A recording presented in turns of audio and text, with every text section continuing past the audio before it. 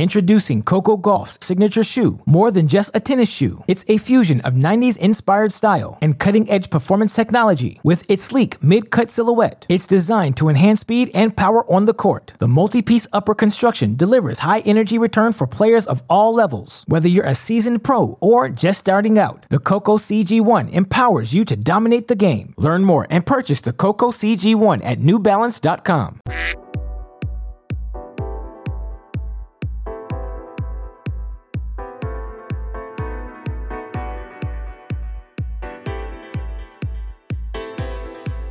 Welcome to our Cracked Racquets Match of the Day, a Patreon-only segment where I talk about the match I am watching most closely on any given day in the tennis world. It is crazy to say this out loud, but folks, we've reached week number 2 of the year's first Grand Slam event, the 4th round of the 2022 Australian Open, already upon us and set to begin later tonight. As such, we've got 8 outstanding singles matches to choose from for today's segment. Top half of the men's and women's singles draw in play. I want to get right into breaking down the action. Of course, before I can, as always, I have to thank all of you listeners for your continued support of our efforts here at Cracked Racquets. It means the world to us, to have a group of people that we know will have our backs through everything we try. It allows us to do things like go daily throughout these Grand Slams, provide the sort of coverage we know tennis fans everywhere deserve, expand upon our coverage of college tennis, and try and amplify that level of the game, which means so much to us. And we know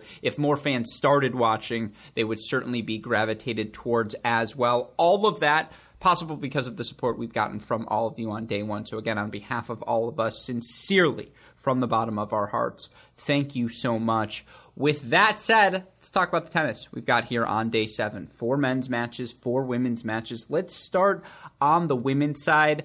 I'm going to be honest, I wanted to pick Ashley Barty versus Amanda Anisimova for the match of the day. Why? Because, of course, it's a rematch of the 2019 French Open semifinal. The one semifinal Amanda Anisimova has made it a Grand Slam. In her young career, of course, it was the site of Ashley Barty's first Grand Slam title, the 2019 French Open. And let's be clear, Amanda Anisimova just knocked out the defending champ. She knocks out Naomi Osaka 7-6 in the third, has played just an elite brand of power tennis. I like to brand it Serena Williams Power Tennis Country Club sort of tennis that, simply put, regardless of the opponent, can win her a match, that she can play on her terms, that she can get out of situations by hitting the big first serve, or if you hang a second serve, as every player on tour, male or female, is prone to doing, she's going to go after that ball and has such condensed backswing, such easy power, and, she's still not the most fluid mover, but she is, 5'10", something like that, and so she uses that length to,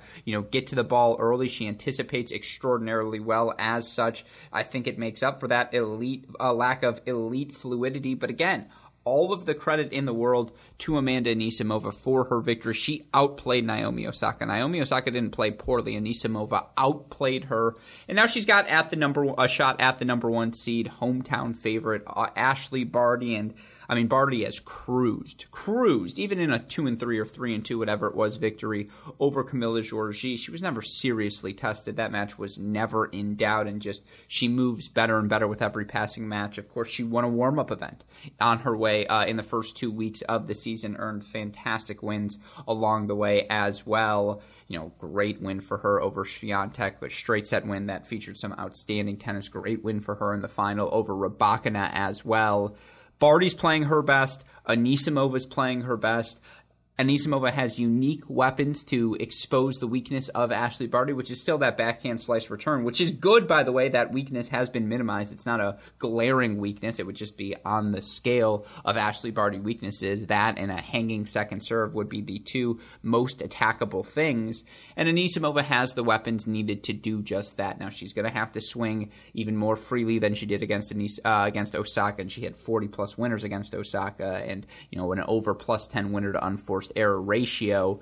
But Barty's even quicker, and Osaka moved great in round 3. Barty's that much more fluid in and out of the corner. She's going to do that much more damage if you hang something short, and then, of course, she's going to make you pay, turn defense to offense if you're not precise with your attacking ground strokes. So that match is fascinating. And I gave you a little 2-minute spiel there on that. The reason I'm not doing it, I anticipate I'm going to be talking about Ashley Barty on this segment at some point during week number 2. That's indicative, I suppose, of where I'm picking in that match. But that's going to be fascinating. I mean, Vika has looked like a contender, just demolished Svitolina, who didn't have any weapons to hurt her with. And look, Krejcikova's played a lot of tennis over the last 2 weeks, making the final the week before the Australian Open in 3 sets in her third-round match against Jelena Ostapenko. Vika made a semifinal in week 1, or maybe it was a quarterfinal in week 1. I think it was a quarterfinal where she beat Badosa, who wins a title the next week, and, gets knocked out in 3 sets. Fantastic match, I believe, against Iga Swiatek. Vika's cruised on her way to this third round, wasn't seriously tested against Svitolina, was dictating from start to finish. I mean, the difference is Barbara Krejcikova is not going to give Vika anything easy. And Barbara Krejcikova, if Vika hangs a second serve or if Vika isn't aggressive on the return of serve, Krejcikova will make her pay with her, counter-punching game style and her ability to turn defense into offense, how measured she is on her approach shots, how great she is at, getting her ground strokes with depth into the outer thirds of the court. You got to keep the ball out of the center, because if you don't, Svitolina is going to make you pay right now. I lean Svitolina Azarenka. I lean Azarenka in that matchup. I just think she's got the bigger weapon. She's the fresher of the two players, and she's so confident right now. But never count out Barbara Krejcikova is one of the lessons we've learned over the past year as tennis fans. I lean Vika in 3. That one should be fun, though. Sakkari, Pegula, that physical battle. Neither's played particular great tennis here in Australia, but it's a pick 'em. 3 sets, 2 players ascending, 2 of probably the 10 best seasons by scale of where they expected at the start of the year, coming out of 2021. And, yeah, Pegula's got quarterfinal points to defend here. And for Sakkari, this is a match. You're the number 5 seed. Pegula doesn't have an overwhelming weapon to hurt you with. The physicality Sakkari can bring match in, match out. Of course, that said, Pegula is such a proficient returner. Sakkari's gotten better and better on the first serve, but is still prone to hang a second serve like anyone else. Pegula will make her pay for it. Sakkari is the more well-rounded player of the two. She'll be the favorite in the match. I'd lean her as well, but I could see that match going 3. And then an exceptional contrast of styles. 2 players winning titles the week before the Australian Open, going head-to-head. Keys versus Badosa. They both played 3-set battles in round number 3. Both played, 8 matches now over the past 14 days. Pick 'em. If Keys strikes the ball well, she's got the bigger weapons. Badosa, though, has the length, has the movement, the fluidity to take, your first +1 ball away. But the way Keys is hitting, that's fine. She gets a second +2 ball, and she'll be fine with that second forehand and move you corner to corner. How much does Badosa have left in the tank? Because Keys certainly can make things a bit more easy on herself. That's a fascinating match. And again, from our friends at Tennis Abstract, because I don't want to leave you listeners hanging, got to let you all know what the percentages are. Of course, we'll talk about all of these things again on our GSP Ace of the Day segment. But you look at it right now, and again, top half quarterfinals, the only, you've got 2 of them in the 60-40, but just barely. Vika, 59.5% favorite over Krejcikova. Sakkari, 59.2% over Jess Pegula. Barty is 74.9% favorite. Badosa, 67% favorite against Madison Keys. All the matches going to be fascinating, though, and you look via our friends at DraftKings right now at the odds for the women's matches on schedule tomorrow. DraftKings, very uncertain about many of these matches. You've got Barty -450 against Anisimova. That's a little lower, given how well Barty's played. Vika, -195. They're respecting Krejcikova, although that's actually higher than I expected for Vika. I thought that might be a -150 thing. I think that's DraftKings being wise about Victoria Azarenka's level. Badosa's -175. Keys is a dangerous +140. And then Sakkari -215. I actually think that's accurate. She should be that sort of favorite against Pegula.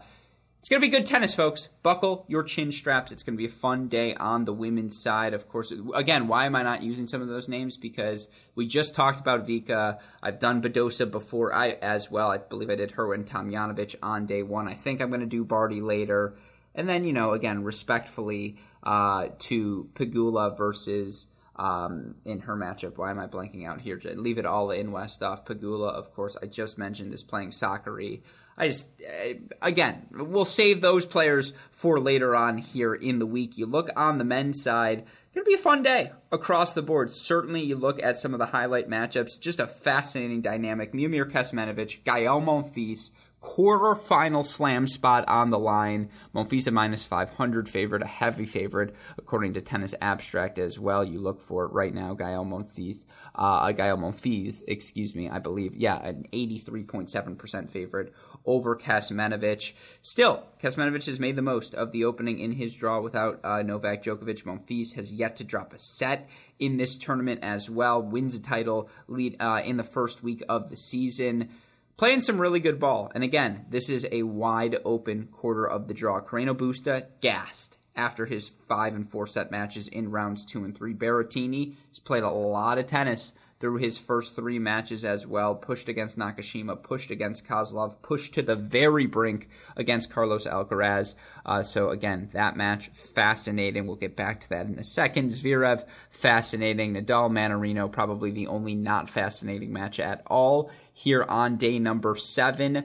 But you look at all of these matches again. Right now, Monfils, comfortable favorite, minus 500 over Kecmanovic. You look for Zverev. He's also the favorite. A little less comfortable, minus 475, though, over Denis Shapovalov. You look for, Rafa. He's minus 1 to 40 odds. So you got to bet $40 to win 1 in return. That's brutal. And then there's our match of the day. Closest odds on the men's side. One I think is fascinating for a bunch of different reasons. In number 7 seeded Matteo Berrettini and number 19 seed Pablo Carreno Busta. Of course, as always, I want to go through the stats. I want to frame where each of these players are at in their careers as well. Talk about the keys in the head-to-head. Talk about the where I think the match is going. So with that in mind, let's get to it. Cracked Racquets Patreon match of the day. Matteo Berrettini, your number 7 seed, taking on number 19 seed Pablo Carreno Busta. We'll start with that number 7 seed who played the match of day number 5, arguably, with his 6-2, 7-6, 4-6, 2-6, 7-6 victory over number 31 seed, Carlos Alcaraz. And you look for Matteo Berrettini, there's a lot of numbers that point in his direction. 42-13 in his last 52 weeks. That's a 76% win percentage, folks. He's held serve 89.8% of the time over that stretch. That number now good for second on the ATP Tour, trailing just John Isner, just below that 90% threshold hold percentage where the Raonics, the Isners, the prime Andersons, prime Federers of the world are living. But he's right on the cusp of that. And what's so amazing about Matteo Berrettini is that his serve has continued to get better. It's always been huge, right? But it's that the +1 forehand now is backing it. And his willingness to serve and volley, his willingness to play the +1 backhand down the line, he's flirting with, you look at the last 3 seasons for him, overall in the end of last year, 90% hold percentage, 90.9 in 2020. 88% in 2019, 88.8% to the course of this season.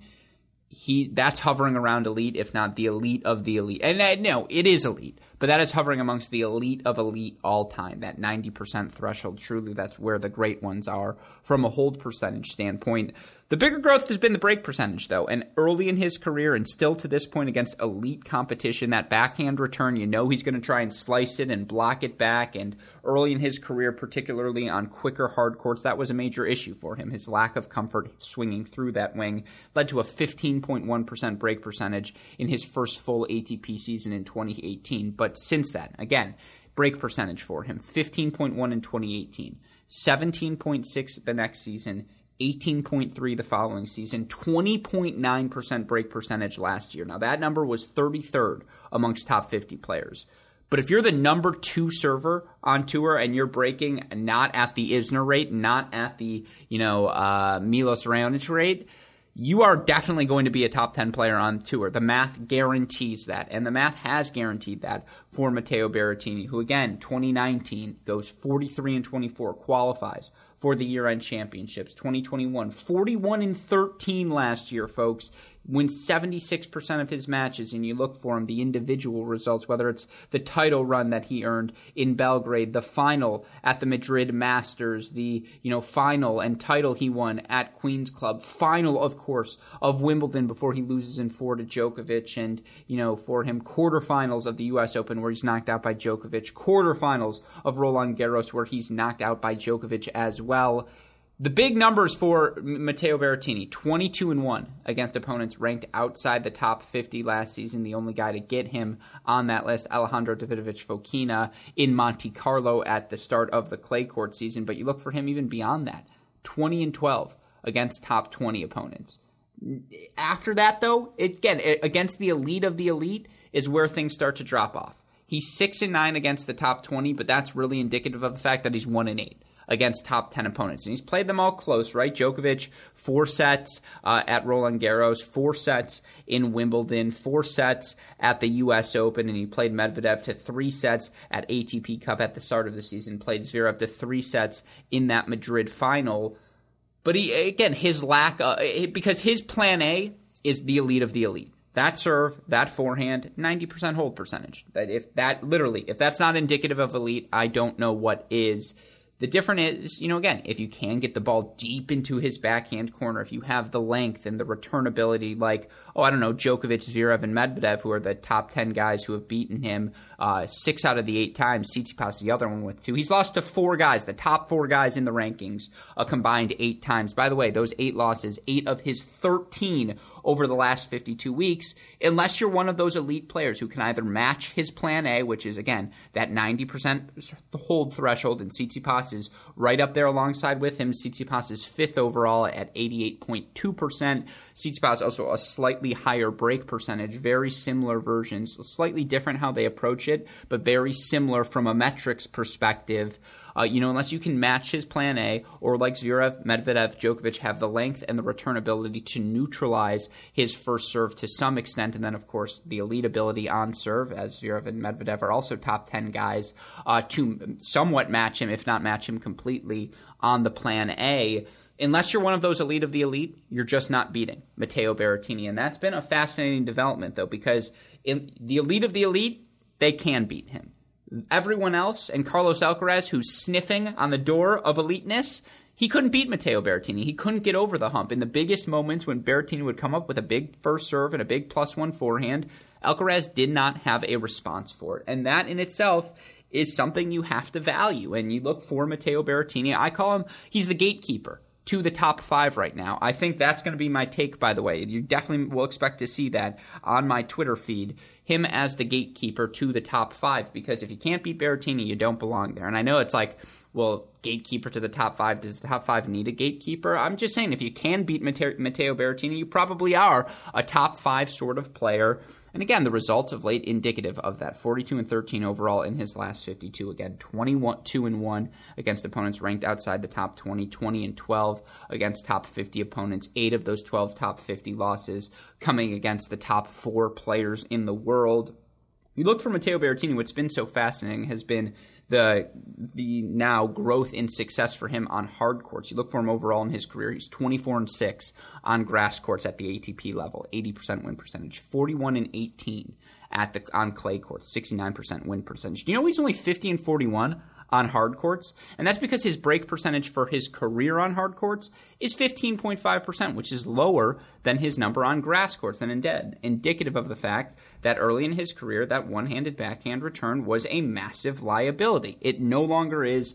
You look at the fact that he makes the quarterfinals of the U.S. Open last year, has made the semifinals at the U.S. Open in the past before as well. This is a guy who has had a ton of success, and again, the Grand Slam numbers are silly. He's 40-16 in his career, 19-3 last year at the Grand Slams, with all 3 of those losses coming to Djokovic. Of course, why doesn't he have a 4th loss? He withdrew before playing Tsitsipas in last year's Australian Open round of 16. By the way, round of 16 in Australia, the furthest Berrettini has ever gone, but it makes sense why his game has success. Now, the question is, what can he do to take that next step to become elite? Of course, the backhand can continue to improve. Can he maximize the serve that much more? I mean, sure, if you can improve your consistency, I suppose you can always get better at your first serve until you're making 100% of them. Second serve's pretty rock solid already. He's a top 5 guy in terms of second serve, percentage of second serve points won. Again, becoming more dynamic and comfortable on that backhand wing is everything. And you know who's well aware of that fact? Matteo Berrettini, who has made tangible strides on that wing. But again, having that glaring weakness, which isn't a glaring weakness, but having that weakness against a top 5 opponent, that weakness becomes glaring. That weakness becomes magnified. And so for Matteo Berrettini, that he was able to escape against Carlos Alcaraz, that the strength of his plan A was able to overwhelm the B, C, and D and the physicality Alcaraz brought to that match, that's a credit to the growth of Matteo Berrettini, that, the backhand held up and it allowed him to get to his strengths, maximize his strengths throughout the course of the match, tilt that calculus in his favor. Super impressed by Matteo Berrettini. Now, again, he's played a physical first 3 matches in Australia. 4 sets against Nakashima, 4 sets against Kozlov, 5 sets now against Carlos Alcaraz. How much does he have left in the tank? He is as physically fit looking as any player on the tour. Handsome, handsome guy. And obviously, again, for a guy who's 6'5", 6'6", kind of built like a linebacker, incredibly fluid. For a guy who's certainly carrying some muscle on his frame, you don't worry about Berrettini ever from a fitness standpoint, right? And so you don't want to worry about his game style heading into this Carreno Busta match. But again, Alcaraz, that's as physical of a match as you're going to see, and there was a degree of physicality and weaponry that Alcaraz brought that his prior opponents could not. But he got worked. In first 2 matches, spent 3 hours on court in match 1, 2 hours 40 in match 2, now 4 hours in match number 3. It's a lot of time on court for Matteo Berrettini. As fit a guy as you're going to find on the ATP Tour, but that fitness is going to be stressed as he competes in the 6th round of 16 in his young career. He's still young, right? 25 years old, turns 26 in April. Yeah, he's younger than me. He's still young. But of course, he's got a veteran matchup in his round of 16 matchup as he's going to take on Pablo Carreno Busta, who in my opinion is currently the leader of generation. And when I say generation, I'm referring to the guys like Dimitrov and, well, maybe not Dimitrov, who's a little older in my mind, and Cilic and Nishikori, who are, a part of a different era, a little more hyped than Raonic. But, I think of generation as like Schwartzman and RBA and Carreno Busta and, that, and, Goffin to an extent as well. That class of guys who have been hovering around that top 8 range, somewhere between 8 and 20 over the past decade and are always in the mix, but always seem to be a bridesmaid or like third bridesmaid down, not even the head bridesmaid, or what's a maid of honor? There it is. Head bridesmaid, maid of honor. Hey, great shot. Shows you where I am in life. Point being, Carreno Busta quietly had the best season of his career in 2021. Won 66.7, 2/3 of his matches. That's a career high. 38 wins on the season. Second only to his 2016 season when he won 41 matches. However, you look at the numbers, 82% hold percentage, second best number of his career, trailing only 2019. 23.3 break percentage, right around his career average. So again, he's excelled on the serve, stayed constant on the return of serve, and you look for him last season, was able to make 4 different finals, was able to win 2 different titles, was right there in the mix for the year-end championships. And, the reason why, in my opinion, he wasn't able to make those year-end championships last season is because he underperformed at the Grand Slams, no doubt about it. Now, he had to retire with injury against Grigor Dimitrov, 3rd round Australia last year.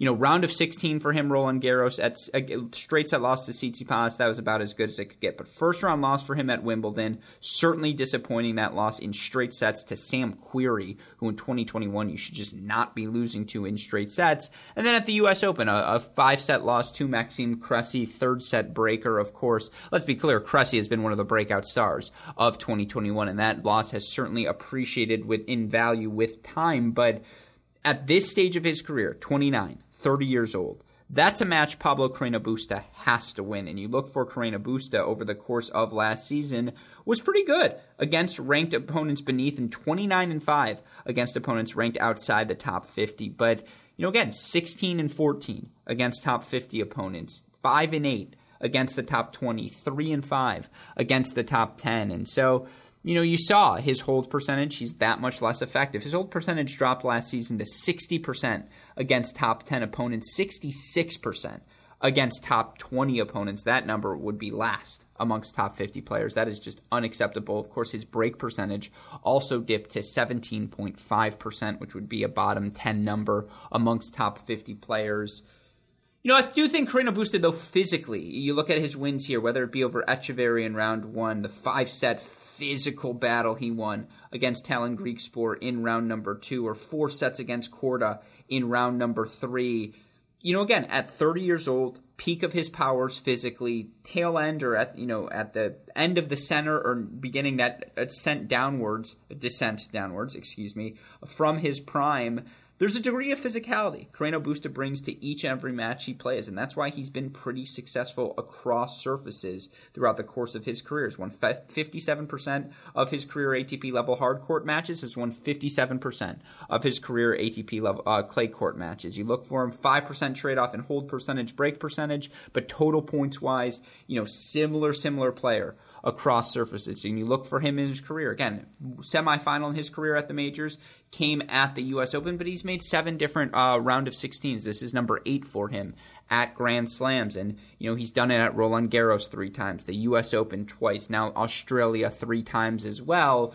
Grass courts, he's always been a bit tricky for Pablo Carreno Busta, but certainly on hard courts, clay courts, just physically what he brings, and there is a little extra pop on that forehand, and he can snap off a serve and, really open up some angle with the kick serve out wide when he wants to amp things up. He has that gear to him, sneaky explosiveness. Obviously, physically as strong a guy and as fit as a guy you are going to see, although I will mention, the gas tank was on empty against Sebastian Korda. Neither one of those guys wanted to play anything more than a 4-shot rally, and as such, you saw a lot of +1 success, but a lot of +1 errors from both of them. Carreno Busta, recognized quickly that Korda was not the most comfortable moving side to side because of the blisters on his feet, and he attacked that, and that's another thing Carreno Busta does so well, is identify weaknesses, attack that weakness with rigorous consistency. I think PCB still is playing the best tennis of his career. I think it's the tail end of the peaky peak. I think he's still got 2 years to descend from that peak and be a top 20 guy, certainly physically. Now we'll see where he goes after that, especially with the rise of some of the young talents across the ATP Tour. But look, 30 years old, again, still in his prime. Opportunity here now against a fellow worn-down Matteo Berrettini to make another Grand Slam quarterfinal, get to Grand Slam quarterfinal number, I believe, 5 of his career, and it would be the first one for him in Australia as well, as he's 0-2 in his 2 previous round of 16s in Australia. Ended up losing a 5-set match to Kei Nishikori and a 4-set match to Marin Cilic in 2018, 2019, respectively. By the way, third round of 16 for him now in 3 out of the last 5 years in Australia. That's a pretty nifty stretch for Pablo Carreno Busta. This is going to be a fun match, folks. And again, from a weapons perspective, of course, Matteo Berrettini, like any opponent he faces, has, or 97% of opponents he faces, he's got the edge from a weapon standpoint. His serve, his forehand are the 2 biggest weapons and the 2 elite traits in this match. But Pablo Carreno Busta is going to grind on the return of serve. You look at his break percentage, 24.5%. That was a top 15 number amongst top 50 players last season. And he does have the length and the strength, hey, great shot, unintended rhyme, to absorb the pace of that serve and at least, again, put a drive deep into the Berrettini body where he doesn't just have an easy +1 forehand to tee on. The question is, does he have the jump in his legs, the bounce to, do the footwork required and chase down, even if it's not 100% +1 forehand from Berrettini and 80% +1 forehand from Berrettini, and go corner to corner and still get depth on his backhand, which I think when he's stretched or pressured by pace will sit a bit short.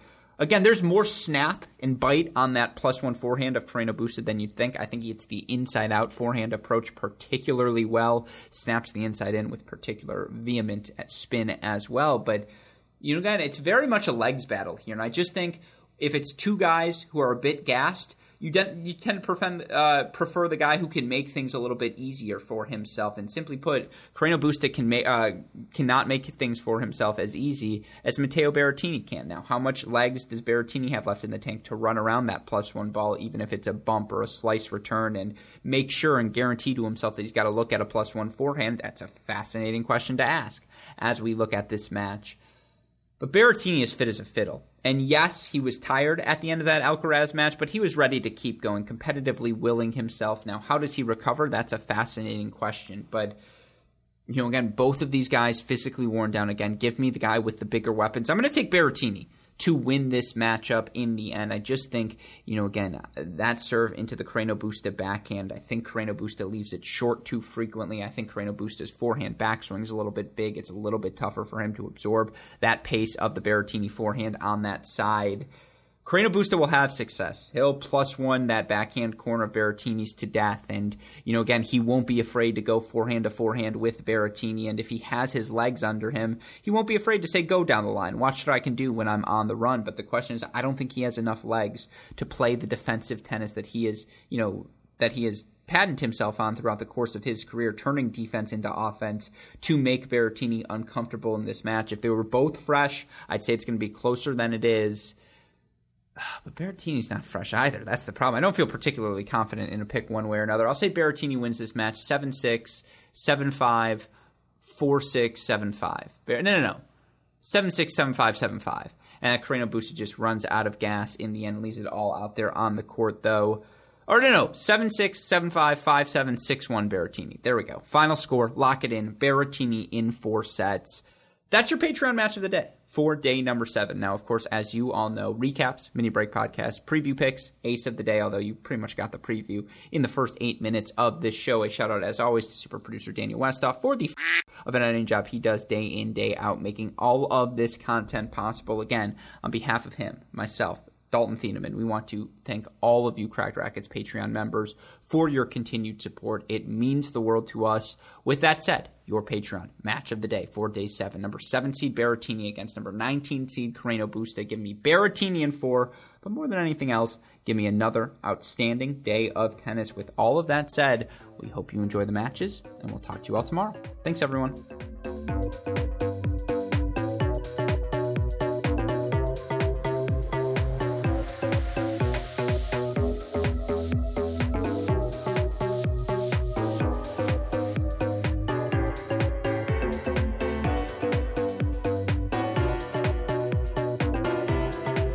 Introducing Coco Gauff's signature shoe, more than just a tennis shoe. It's a fusion of 90s-inspired style and cutting-edge performance technology with its sleek mid-cut silhouette. It's designed to enhance speed and power on the court. The multi-piece upper construction delivers high-energy return for players of all levels. Whether you're a seasoned pro or just starting out, the Coco CG1 empowers you to dominate the game. Learn more and purchase the Coco CG1 at NewBalance.com.